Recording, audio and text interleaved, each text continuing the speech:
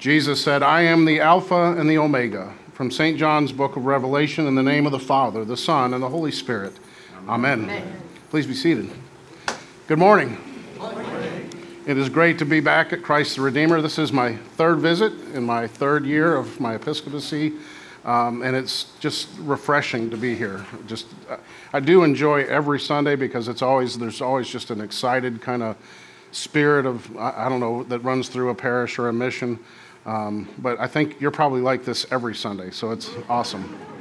So let me say a quick word about the book of Revelation that we just read from. The author, St. John, is living in an age when slaves are marked or sealed or tattooed by their owners. And in the context of this book, we discover that we as human beings are marked in either two ways. There are only two options. So I want to ask the question, whose mark do you bear? And then we're going to come back to that question at the very end. So don't let me forget to address that. Personal note, the opening hymn is my favorite hymn. And I'll tell you why. When I was in elementary school, I had a teacher who offhandedly said the Indians used to teach their children, if they're having a nightmare, to turn and face the monster or whatever they're having a nightmare about and confront it, and it'll go away. Well, sometime around 2003 or 7, somewhere in that, there was something major going on in the life of the church, and I was sleeping, and I found myself walking down an empty street in downtown Fort Worth, and I could just tangibly feel the presence of evil, and I realized Satan was pursuing me. So I turned around and I began to sing, "All hail the power of Jesus' name," and he disappeared. And it worked. So I don't normally have that kind of control over my dreams, but so from that day, this hymn is now my favorite hymn. Today is Christ the King Sunday, as Father Culpepper mentioned. It closes out the Christian year, and I think it's done intentionally to communicate a message. In fact, the entire church calendar communicates a message, and it's really about God's redeeming work in human history. So next week, we'll begin to hear about the coming of the Messiah, the coming of the Savior of the world, and we'll spend some weeks in preparation for his arrival. And then Christmas, of course, focuses on the arrival of our Savior Jesus. And in Epiphany and beyond, we begin seeing his manifestation to the world. And then we hit Lent, and we begin to reflect on his suffering on our behalf. And then Holy Week, as he goes to the cross. And then, of course, Easter Sunday. And the 50 days that follow, we celebrate the most amazing event in all of human history, Jesus rising from the dead to open the way to eternal life for each of us. And then we hit Pentecost, God's gift of himself onto the church. On the first day, first Pentecost, of course, we remember the story. The Holy Spirit lights upon the apostles and breathes life into this body, which is the body of Christ. And through the Holy Spirit, of course, Jesus is made manifest to us, not just in the sacrament, but he's present right now because there's certainly more than 2 or 3 of us gathered in his name this morning. So through the Holy Spirit, Jesus is here. And then the rest of the year focuses on God's work through the church, through the body of Christ, and how it is this organism that is tasked with reaching the world with that same saving, redeeming work, that same message of what God has done on our behalf. And then the season closes with a high note, and that is, as Father Culpepper said, we're wearing white, this celebration, typically we wear it at Easter as well. It's just to remind us of the great beauty and majesty and awesomeness of God. And so we finish the year with Christ the King. Now, you and I live in the United States, and we haven't been under a king for 250 years. Maybe 1 or 2 of you came from another country that had a monarch. Most of us in here have no clue what it means to really live under the authority of a king, an earthly king. And that's why I think the thoughts that we think about on this Christ the King Sunday are, number one, hard for us to really understand. And number two, as we read some of the gospel narratives and we see the kingship of Jesus, and then we know how the story ends, there's a little bit of irony in that. The man who rides into Jerusalem on a colt with people waving palm branches around, shouting Hosanna in the highest, ends up nailed to a cross. The man who Pilate confronts, who says, I am a king, but my kingdom is not of this world. I've come to share the truth of God the Father to the world. He is king, and yet he's beaten and whipped and scourged. There's great irony in all of that. When we read about the crowds welcoming Jesus into Jerusalem, we see the irony because we know that he is, in fact, the blessed king who's come to establish his kingdom. And when we read about soldiers nailing that sign on the cross, we see the irony of it because we know who Jesus is. We know that he's not just King of the Jews, but in fact, King of kings and Lord of lords. When we just read about Pilate interrogating Jesus, we see the irony because he is truly the king. As St. Paul says in Colossians, for in him all the fullness of God was pleased to dwell. And he demonstrated his kingly power not by conquering or controlling or demanding, but by suffering, serving, submitting to the will of God. He demonstrated, God the Father, he demonstrates his power by making peace by the blood of the cross. So today we celebrate the feast of Christ the King. And as Advent approaches this season of preparation that we're about to enter, this day reminds us of who it is we're preparing for. This Sunday puts the season of Advent, in fact, into perspective for us. It reminds us the cute little baby that we read about, born in a manger and wrapped in swaddling clothes and cooing in his mother's arms, is, as St. Paul says, the image of the invisible God, the firstborn of all creation, who is before all things and in all things, and in all things hold together. It reminds us that Jesus, the Jesus who is our friend and our comforter, our Savior, is also the Lord of the universe. As a feast day, what does Christ the King do for us? Only a small number of people here, as I said, have lived in a place where a monarch exists. Maybe none of us. Most of us here are used to politicians who, for the most part, turn over every 1 or 2 elections. Some, of course, don't, but should.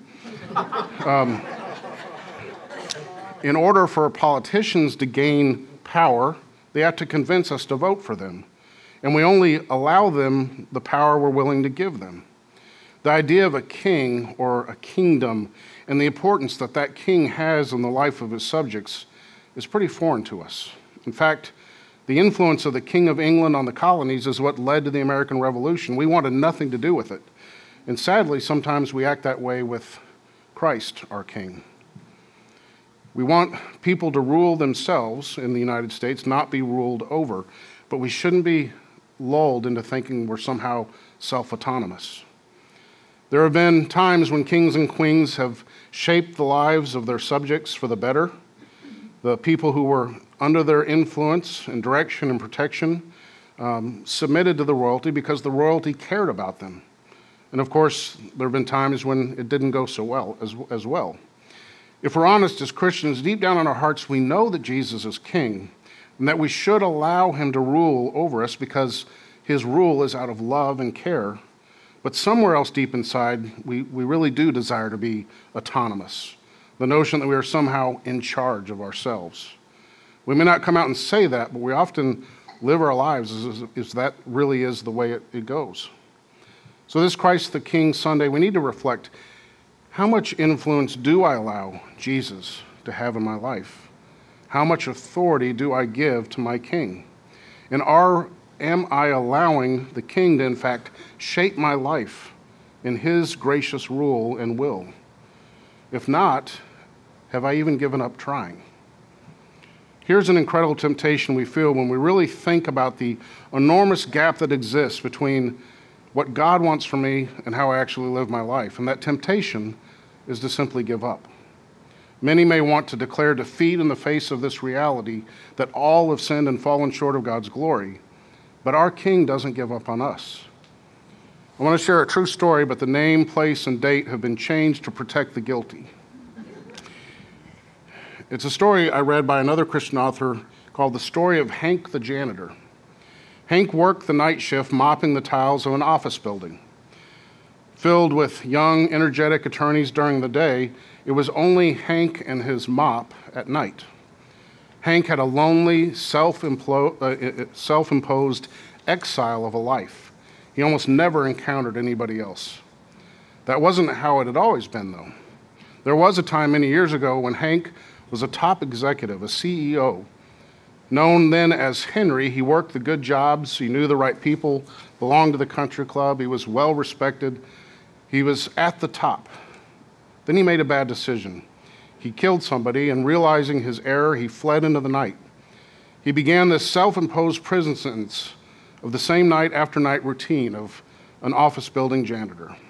Ashamed of what he did, he hid from the world. He resigned to mop up coffee spills and shoe marks the rest of his life. He would often finish his job an hour before quitting time, but he never left his post early.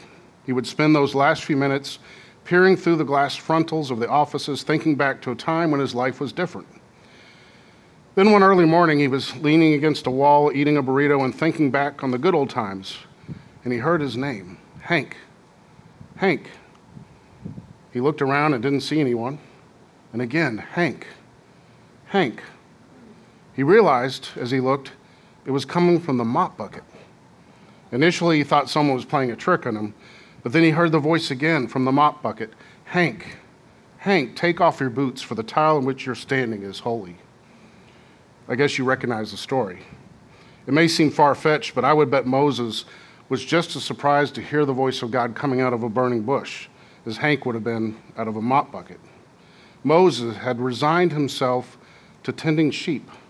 Having killed an Egyptian, his former life was over, and with that, what would have seemed any promise that God had made to his people. But God wasn't done with his people, and he certainly wasn't done with Moses. He still had some shaping to do with him, so he called him out of this self-imposed defeat and back into the work for God's kingdom.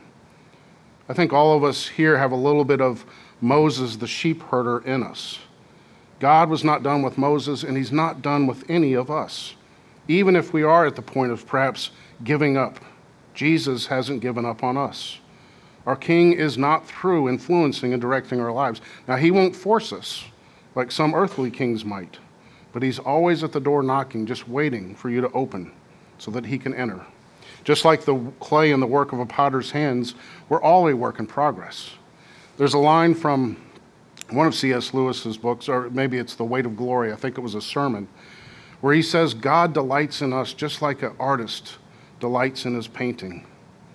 Jesus, as our Lord and King, won't give up on us. And we should allow him to, in fact, continue to shape us, to form us and mold us and make us into the people he wants us to be for the sake of the world. Because you see, when we're shaped by Jesus and we receive Jesus into our hearts and into our souls, we go out into a world where we can share that same transforming love with others. The King is a loving King, but he's also a demanding King. He's a judging King, yet he is a King of mercy. In his love, we find love. In his mercy, we find mercy. In his strength, we find strength. This is the Jesus that we prepare to receive during the season of Advent. The very Jesus we will, in fact, receive here tangibly, physically, in a few moments. This is the Jesus who's enthroned not in cathedrals or castles, but on a cross, and if we let him into our hearts. So whose mark do you bear? Back in the time of St. John and the time of Jesus, as I said, masters would brand their slaves. And St. John sees the world in two ways. Those who are sealed by the Holy Spirit and marked as Christ's own forever, with the sign of the cross on their foreheads, and those who are marked as the beasts, with the sign of the beast. It makes for really good fiction novels, but it was actually referring to a reality. And so C.S. Lewis, at the end of The Weight of Glory, says, whenever we look on another human, we're looking at one of two things: either a horror we would only meet in a nightmare, or something as holy as the sacrament itself, because Christ dwells within them. So in a few moments, Ashley's going to receive, as a reminder from her baptism, the mark of the cross of Christ on her forehead. But if we could see each one of us in here as we truly are, we would see all of those crosses just radiating light right now. Take that light into the world and share it with everyone you can. In the name of the living God, the Father, the Son, and the Holy Spirit, amen.